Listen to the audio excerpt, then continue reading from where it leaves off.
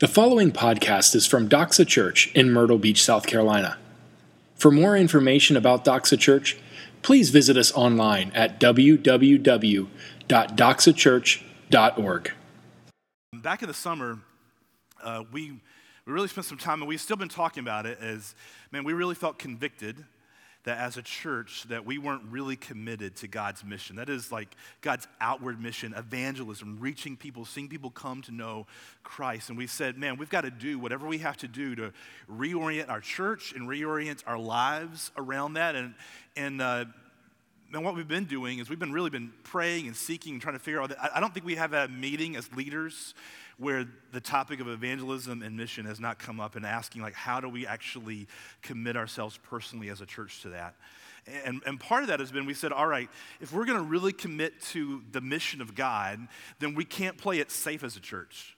We can't play it safe individually. Like, we really have to, push all our chips in and say, we are invested in God's mission. We're going to take whatever time and monetary resources that we have, and we're going to commit it to God's mission. We're going to go all in. We're going to push all the chips in the middle, and we're not going to play it safe. And our unofficial code name for this is Operation Risk It for the Biscuit. And that is like, hey, we're going to take whatever God has given us, time, leadership, monetary resources, and we're going to push it all in the middle and say, God, we're going to commit and invest in your mission, and we're going to trust that you're going to take that and you're going to do what you want to do with it, and we're going to be excited to see what you do. And so part of that is we're calling Dale into my good friend Dave. My good friend Dale, we're bringing in Dale, and we said, all right, Dale, would you come in and would you commit part-time to serve Doxa? You've been serving voluntarily for so long. Would you come in part-time and be our pastor of mission and congregational care to help us align for mission? And he and Keitra have made great sacrifices this summer to realign their whole household, to realign their finances, to realign their time and energy and attention to that end. Not just so that Dale can come in to the office, but so that Dale can invest in you guys and can help us as a church invest and align with God's mission so that we don't miss out what God has for us as a church and what God has for the Grand Strand. We want to applaud, not because of their greatness, but because of their obedience to Christ. They're setting an example, Dale and Keitra and their whole household is, on what it means for all of us to invest in the mission. Because you know what? It doesn't just mean that Dale and Keitra and their family are going to sacrifice for the mission. It means that every single one of us are going to sacrifice in lots of ways for that. And I'm really proud of them and really excited that beginning in January, he's going to be part-time with us to serve you guys and to serve God's mission on the Grand Strand. The other thing that we're doing that is really exciting is we said, hey, for years we said we're about church planting, and we've helped some church planters, but we haven't actually planted a church ourselves. And we said, hey, God, would you bring us somebody so we can plant a church? And if you do that, we'll invest prayer requests really fast. David Duran and Margot Duran are at Christ United Methodist Church. David has been serving as their youth minister for the past 3 years, but they've been feeling this tug and this call to plant a church. And so they are going to come on. They've announced it already at Christ United. And last week, Christ United prayed them and blessed them out as coming over to Doxa to be our first church planting resident here. They're going to serve a 3-year church planting residency. The first 2 years will be on the ground here. They're going to be serving us. He's going to be helping us and Margot to get them ready so that either 2 years from now they'll be on the ground, or 2 years from now they'll be back and forth between here and Massachusetts. They're going to plant a church in the South Shore of Massachusetts, and I am super excited that we get to invest in that you guys get to invest in that. And not only that, but here's what's happened in that time. Also, Ronnie Colte and Yiping, as you guys know, were with us for a long time, and they moved back to Taiwan. You know what they're doing now in Taiwan? They didn't expect this to happen. They're now in Taipei, helping to plant an Acts 29 church in Taipei. And so they're our first international church planters in Taipei, Taiwan, that are looking for us. In fact, they're looking for us to send some people over there to help them and encourage them. If you have some frequent flyer miles or would like to go over there and encourage them and help them and invest in that, we would love to send a team over there to encourage them and help them in planting a church in Taipei. That's really exciting, isn't it? That's really exciting. Here's what I believe about 2020, guys. I don't want to preach about this because I got a sermon coming up, but here's what I'm really excited about 2020. We're going to go all in as a church and individually. Say, God, as a church, what would it look like if we at Doxa went all in and say, God, we're committed to your mission, not to our name, not to our empire, not to building a name for Doxa or Randy or anybody else. What if we committed to God's kingdom along the Grand Strand and beyond, and we leveraged all that we have to that end? Here's what I want, guys. I want to be able to sit around with you guys years from now as old people when somebody else is feeding us mush on a porch somewhere, and I want us to have stories to be able to say, hey, I don't want us to have stories about, hey, do you remember Set Up and Tear Down? You remember how fun or hard that was? Do you guys remember how good the coffee was that we had? Do you remember that? Do you remember how we had some weird like screw-in advent calendar thing on the side? I don't want to have those. You know what stories I want to have? I want to be sitting around with you guys eating mush in our rocking chairs or in our little push cart and looking at each other and saying, do you remember how we leveraged all that we had for God's mission and God's kingdom? And do you remember how God showed up?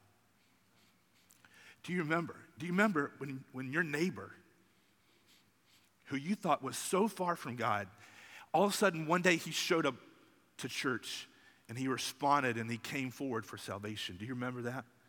Do you remember how it changed his whole family? Do you remember when he then invited his neighbor and they came and all of a sudden you had a community group? Do you remember that?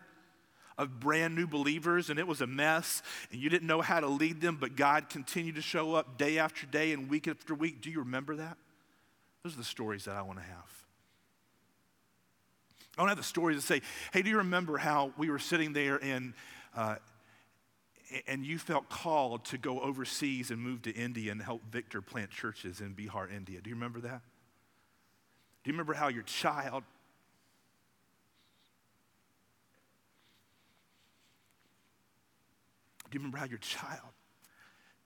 came forward and responded to say, hey, I feel called to missions? Do you remember how your child came to Christ and went to college and led other people to Christ there? Do you remember how all that happened? That's the stories I want us to have. 50 years from now, we will not care how hard or easy Set Up and Tear Down in a YMCA was, and it won't really matter. But lives brought from death to life and from darkness to light will. You know what God can do with a small group of people? How many people did he have by his side when he died? He had practically nobody by his side when he died. But afterwards, he had a small handful of people. They fit in one room. And what did he do with them? He turned Jerusalem and Israel and the Roman Empire and the world a legacy that we have. Let's not let our legacy be living comfortable, middle-class lives. Let's let our legacy be we put all that we had at the middle of the table and we said, God, I am all in. I don't know how you can use me or use my circumstances. I don't know how you can change me or change my neighbors or my family or my coworkers, but I know that you can and I know that you will. Let's pray.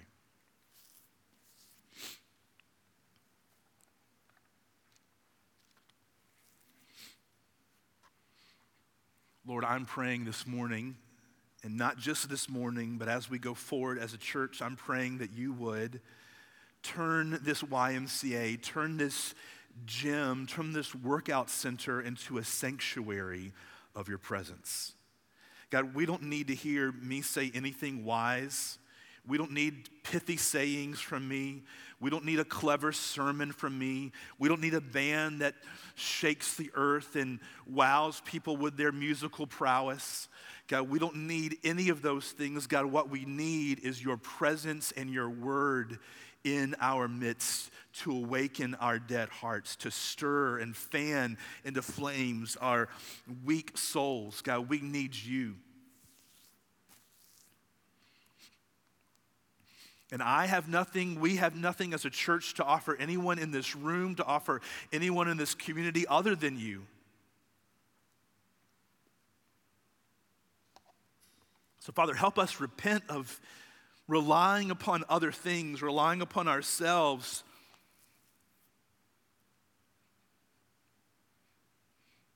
Instead of you and your Spirit enlivening your word and bringing. Now, God, we gather this morning in the middle of this Christmas season, in the middle of this Advent season, and life is crazy.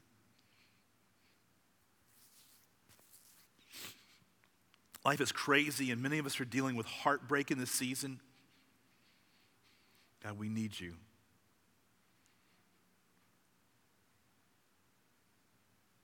We're pleading for you to show up.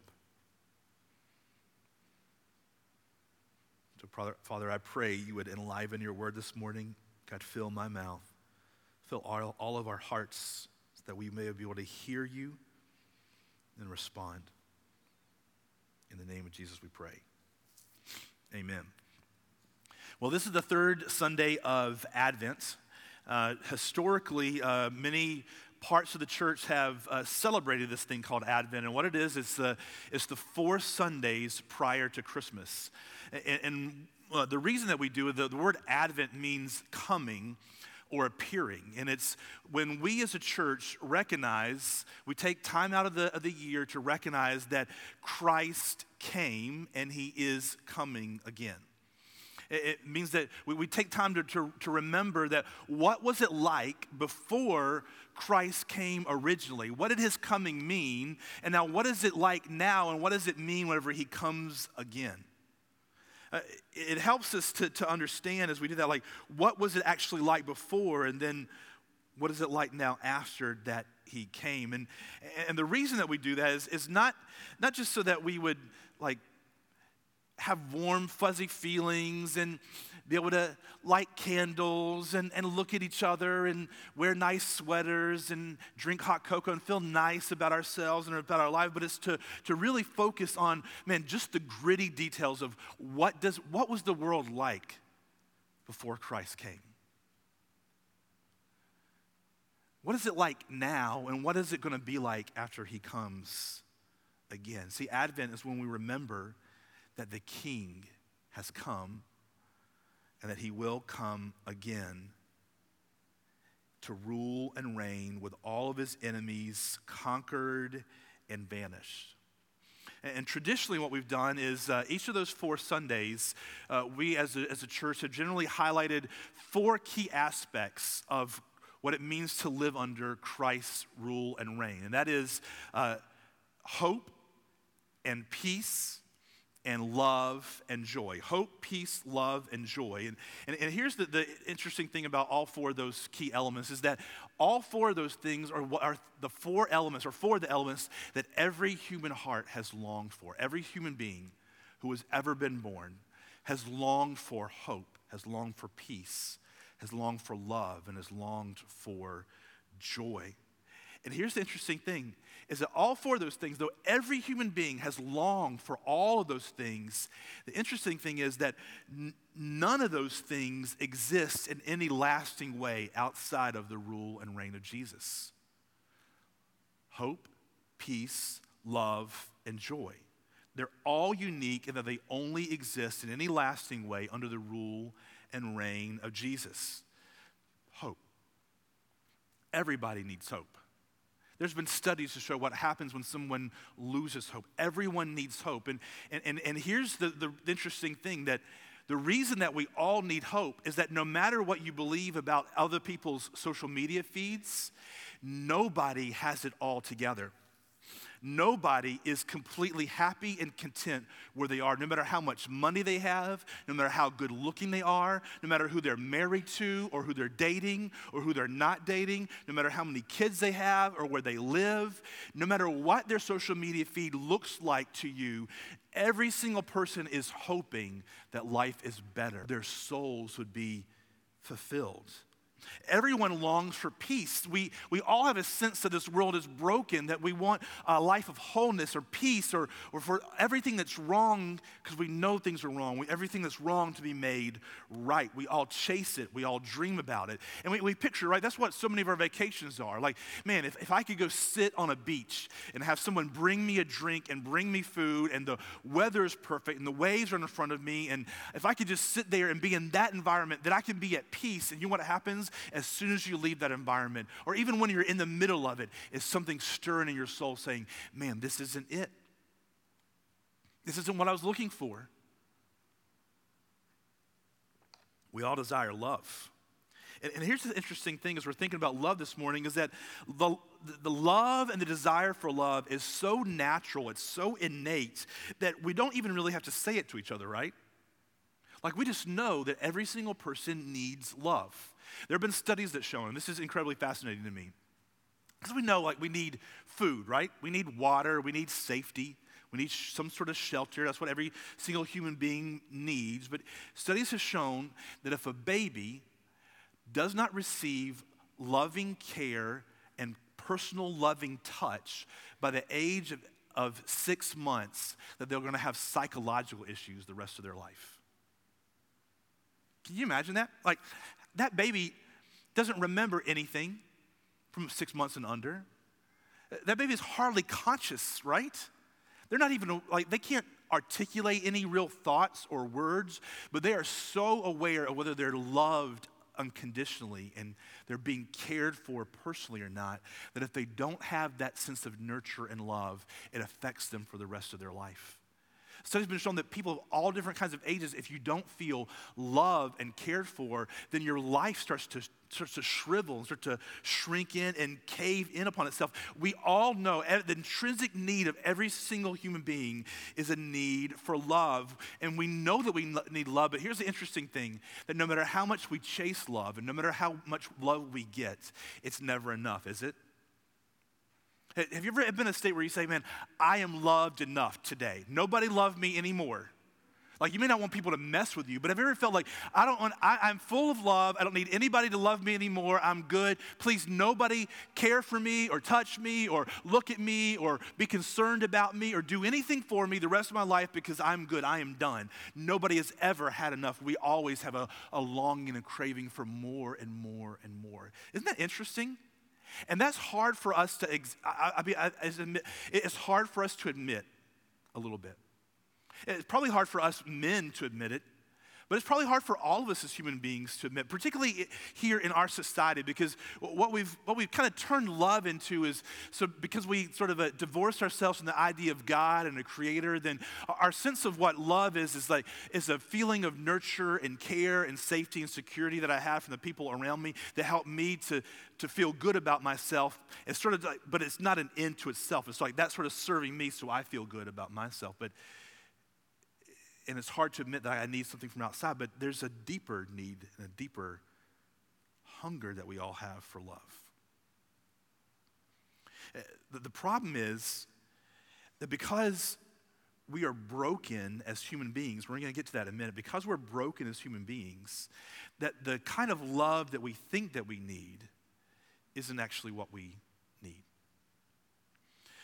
The kind of love that we long for, or we think that we're longing for, isn't actually what we actually really need.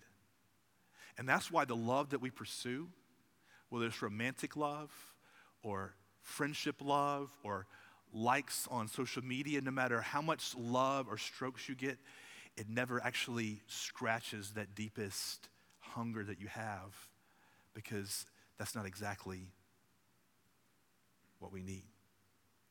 Let's go back and look at Isaiah 53. And let's look at 700 years before Jesus came. What was it that people thought that they needed? And what was God actually saying he was going to send in Christ? And we're going to see how that ties in to our great need for love. Look at Isaiah 53, verse 1. This is in the middle of what's called the servant song in Isaiah. It's where let's back up before you look at Isaiah 53:1. So there's this concept that the Israelites, God's chosen people, had for years and years and years, and that's that the world is broken, the world is not right, and here's the answer to the world. God said, I'm going to send the Messiah, which is the king who's going to come to Israel, and he's going to make all that is wrong, he's going to make it right. And Israel was waiting for this king. And the idea was that this king was going to come in the line of David. And so when they thought about David, the great king in Israel's history, David was a poet king, but he was a great and mighty warrior. He conquered all of Israel's enemies. He set security and safety and prosperity going in Israel. He subdued all their enemies under their feet, and Israel felt, all right, man, we're a real country now. We have a real king. And so they were thinking that God was going to send a Messiah, a king who was going to come, was going to conquer all their enemies and was going to make things right by conquering everything that was wrong outside of them and ruling and reigning in power. And that's what they're waiting for. And it was going to be a king, but now Isaiah comes along, this prophet, and in the middle of this long book, it can be a little bit complicated to try to get into. It's a great read, though. You should really study it. If you can master one book in the Old Testament, it would be Isaiah. But this sort of like new thing comes out in the middle of this song that we're reading right now, where he says, the king is not going to be a great and mighty warrior who's going to conquer people by war. The great and mighty king that's coming is going to be a suffering servant who's going to conquer your real problem. So let's look at this. Isaiah 53:1. Just before this, he's been describing how when the suffering servant, the Messiah comes, that nobody is going to look at him and think that this is the guy. Back in verse 13 of the prior chapter, he says, behold, my servant shall act wisely. He shall be high and lifted up, and it shall be exalted. But many were astonished at you. His appearance was so marred beyond human semblance, and his form beyond that of the children of mankind. Kings shall shut their mouths because of him. He heard from us. Now it's turning into the first person. And to whom has the arm of the Lord, that's the picture of the Messiah, to whom has the arm of the Lord been revealed? So he's saying, here's the thing, nobody has believed what we have seen, what we have said about the Messiah who is coming, and this is why. For he's talking about Jesus now, the Messiah who's to come. For he grew up before him, that's God, he grew up before him like a young plant, like a root out of a dry ground. So he had a slow start, but he had no form or majesty that we should look at him, and no beauty that we should desire him. He was despised and rejected by men, a man of sorrows and acquainted with grief. And as one from whom men hide their faces, he was despised, and we esteemed him not. He says the servant that's coming, the king that is coming, the Messiah who is coming, he's going to come to you, but he's not going to come in a mighty way. He's not going to come with a great army. He's not going to come in any way that actually impresses you. And isn't that true? For all that we romanticize the story of Christmas, it's like a warm, fuzzy children's story that we tell our kids, and, Joseph, and he was going to divorce her, and then he takes her, and they travel in this cute little donkey, which that would not be a pleasant journey. If you've ever had a wife who's 9 months pregnant and tried to travel with her, just tried to sleep with her, it is not easy. She's not comfortable, and nobody around her in a close vicinity is going to be comfortable either. And you imagine putting a 9-month-old woman on a donkey and traveling to another city in the ancient world, like how pleasant that would be. And then you get there, and you're in this, we picture like a little barn shed outside of a hotel. That's not exactly what it was like. It was more like a cave, probably. A shelter for animals. They end up in there, and the baby is born in this cute little straw, which, guys, that would be a mess. Again, if you've ever walked through the birthing process with someone, that is, you're in an antiseptic, clean, awesome, hospital with nurses and doctors, and it's antiseptic, and it's still messy in there. You know what I'm saying? When Sophia popped out, I was like, that's some sort of weird alien. That is really disgusting and gross. That was my first thought. I was like, my wife just gave birth to an alien child. Can you imagine that happening around straw and animal feces in a cave. And you're like, oh man, it was so beautiful and cute. And there are these angels and, the shepherds, and they come and they're calm and they're watching quietly. I mean, shepherds were like, shepherds were gross. Shepherds were not trustworthy. These would be kind of rough guys. What you should picture is more like a motorcycle gang showing up to watch the birth of your child in a cave around like animal feces. And we picture all so nice and cool, and then she brings up, and he not a cry did he make, and it was so beautiful, but it was really a mess. And if we don't romanticize the story and look at how Jesus came and the life that he lived, he was just a peasant carpenter for most of his life. He wasn't even respected by the authorities of his own people.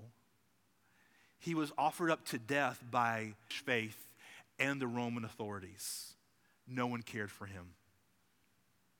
He was despised and rejected by men. There was nothing to look at Jesus, and there's still nothing to look at Jesus from afar, and you look and you hear that story and say, hey man, that's the guy who came to save the world. That's the guy I want to follow. That's the guy I want to give my life to. There's nothing in his outward appearance, even in the cross, when you see the cross and he dies and he's put into a borrowed tomb, there's nothing yet that inside that you watch and say, hey, that's something that I want a part of. That's a stock I want to invest in. That's a king I want to serve. That's a leader I want to follow. He was despised and rejected by his own countrymen then, and he's just been despised and rejected by every single human being alive since then when we see simply the outward appearance of his life and his death. Very little there. And yet, here's what God is saying through Isaiah.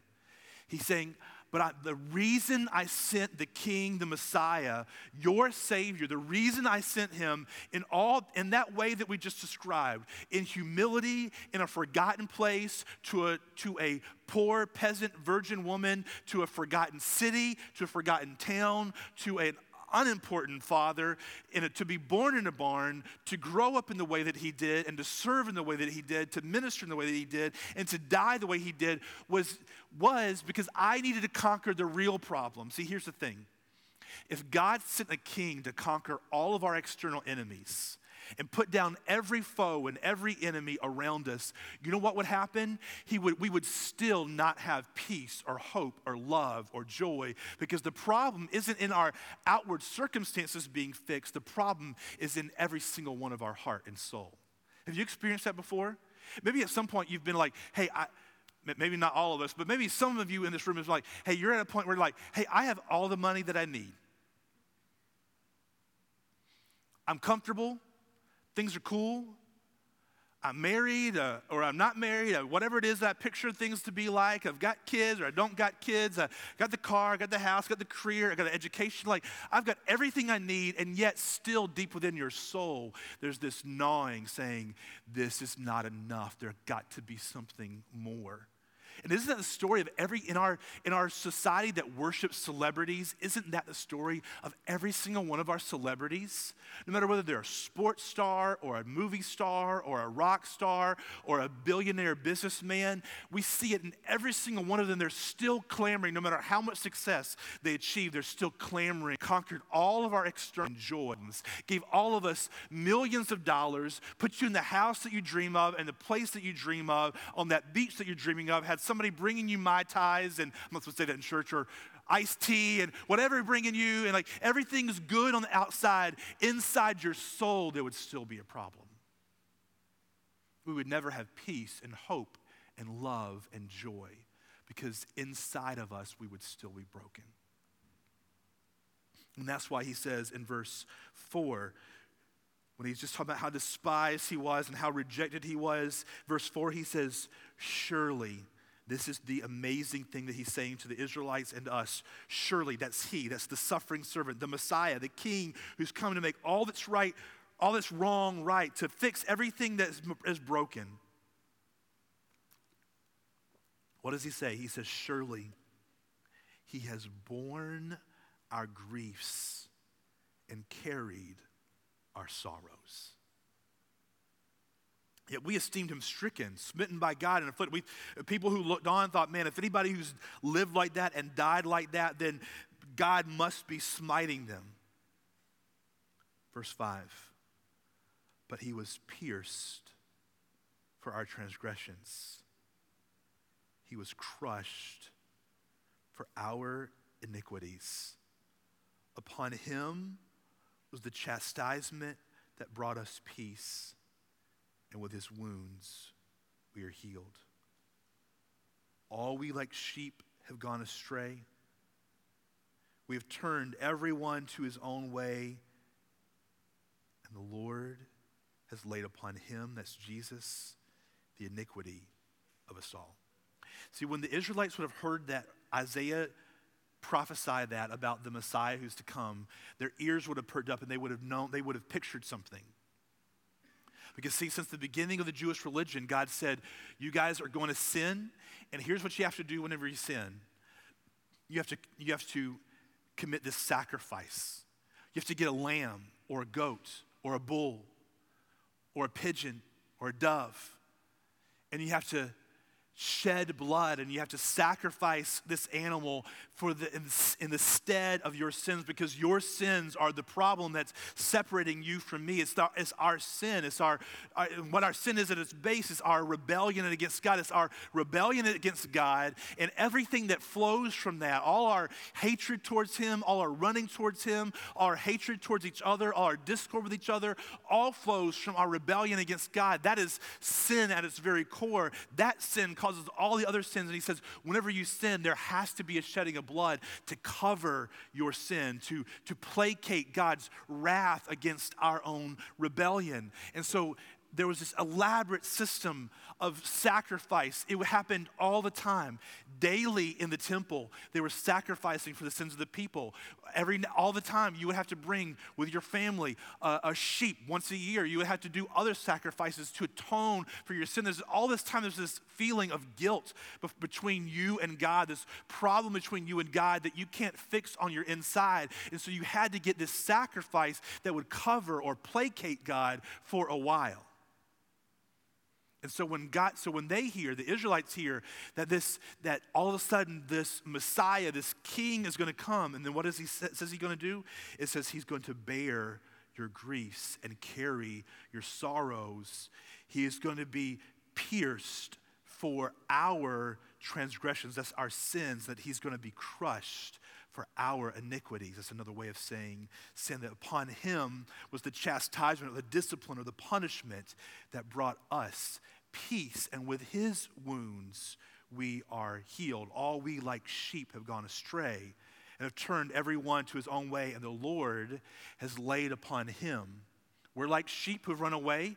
The Lord has laid upon him the iniquity of us all. Once a year, there would be this great sacrifice, and the high priest would place his hand on the head of the sacrifice as it was killed, and it was a picture of Israel's guilt being placed upon this animal to keep God's anger away for one more year. And the picture that is here is that the king is going to come, and he's going to bear our sins and our sorrows and our griefs for our sake. That our iniquities and our sin will be placed upon him. The king would come not to conquer through war, but to conquer through sacrifice. See, here's where love comes in.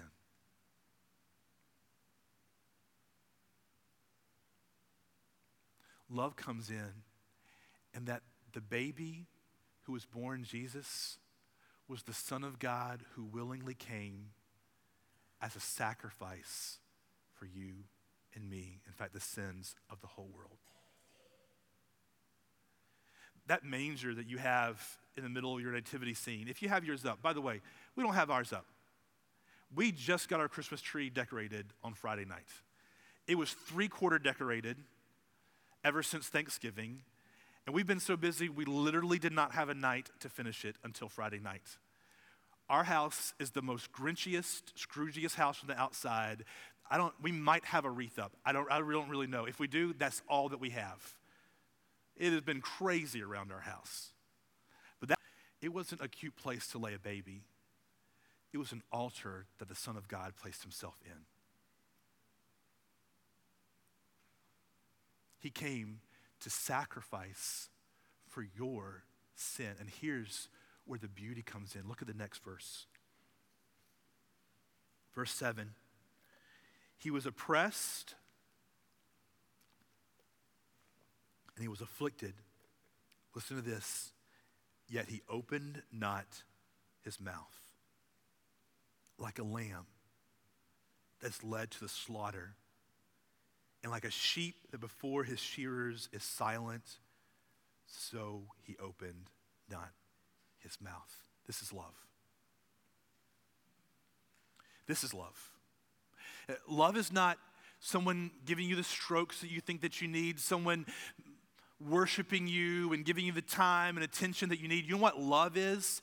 Love is being fully known and yet loved, not just in spite of it, but loved through it. I read this article this week, a short article about this artist named Allison, who was born without arms. Can you imagine the kind of life that she lived? She has stories where she remembers growing up in England, living in an orphanage, and the sister, the nun who was in charge, telling other people who were holding the babies, put them down, they don't need a hug. She remembers on the weekends, wealthy donors coming to the orphanage and looking in through windows, watching the kids in the room as if they were on display.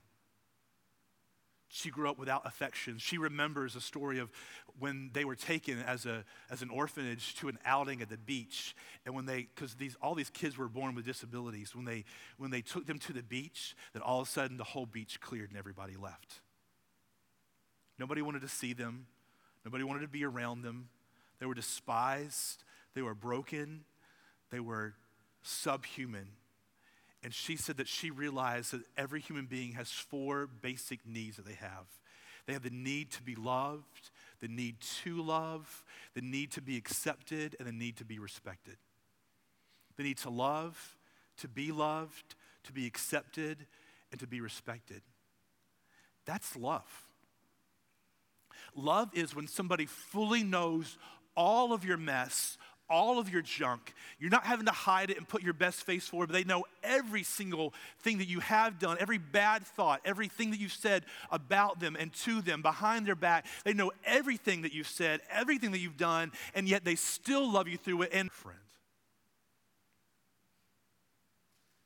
Love is when Jesus Christ would call you his friend whenever you were his enemy. Love is whenever he would know everything that you have done, everything that you have said, and he would say, before eternity began, I'm going to come as a baby. I'm going to incarnate myself as a human being, and in some way that we can't understand, actually change the nature of the second person of the Godhead and be born on earth and grow up as a child into a man in order that I may live a perfect life and die a substitutionary sacrificial death for you, knowing everything that you have done, everything that you will do, knowing it all. He said, lay upon me the iniquity of all of them, and I will.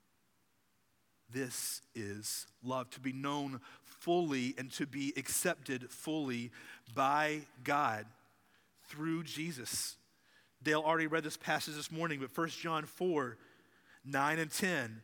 In this, the love of God was made manifest among us. So here's how God showed us his love. That God sent his only Son into the world. He appeared, he advented, he came so that we might live through him. This is love. That you and I would live through the sacrifice, the payment of Jesus Christ on our behalf. This is love.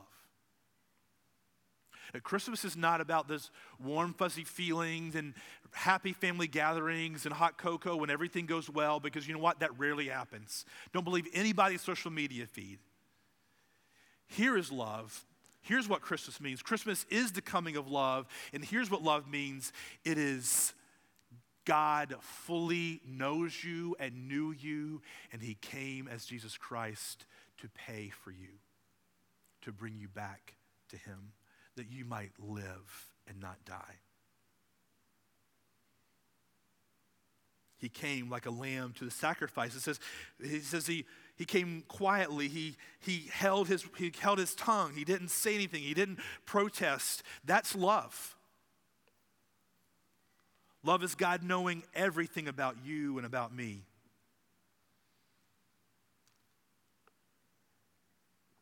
And him coming.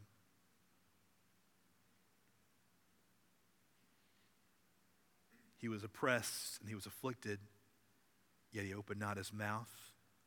Like a lamb that is led to the slaughter, and like a sheep that before his shearers is silent, so he opened not his mouth. This is love. And it's only in us being loved by God, and that kind of love, known fully, yet sacrificing for us to draw us to himself. It's only in us being loved like that we have any hope of loving other people. We love God because he first loved us, and we love each other because we were greatly loved by God.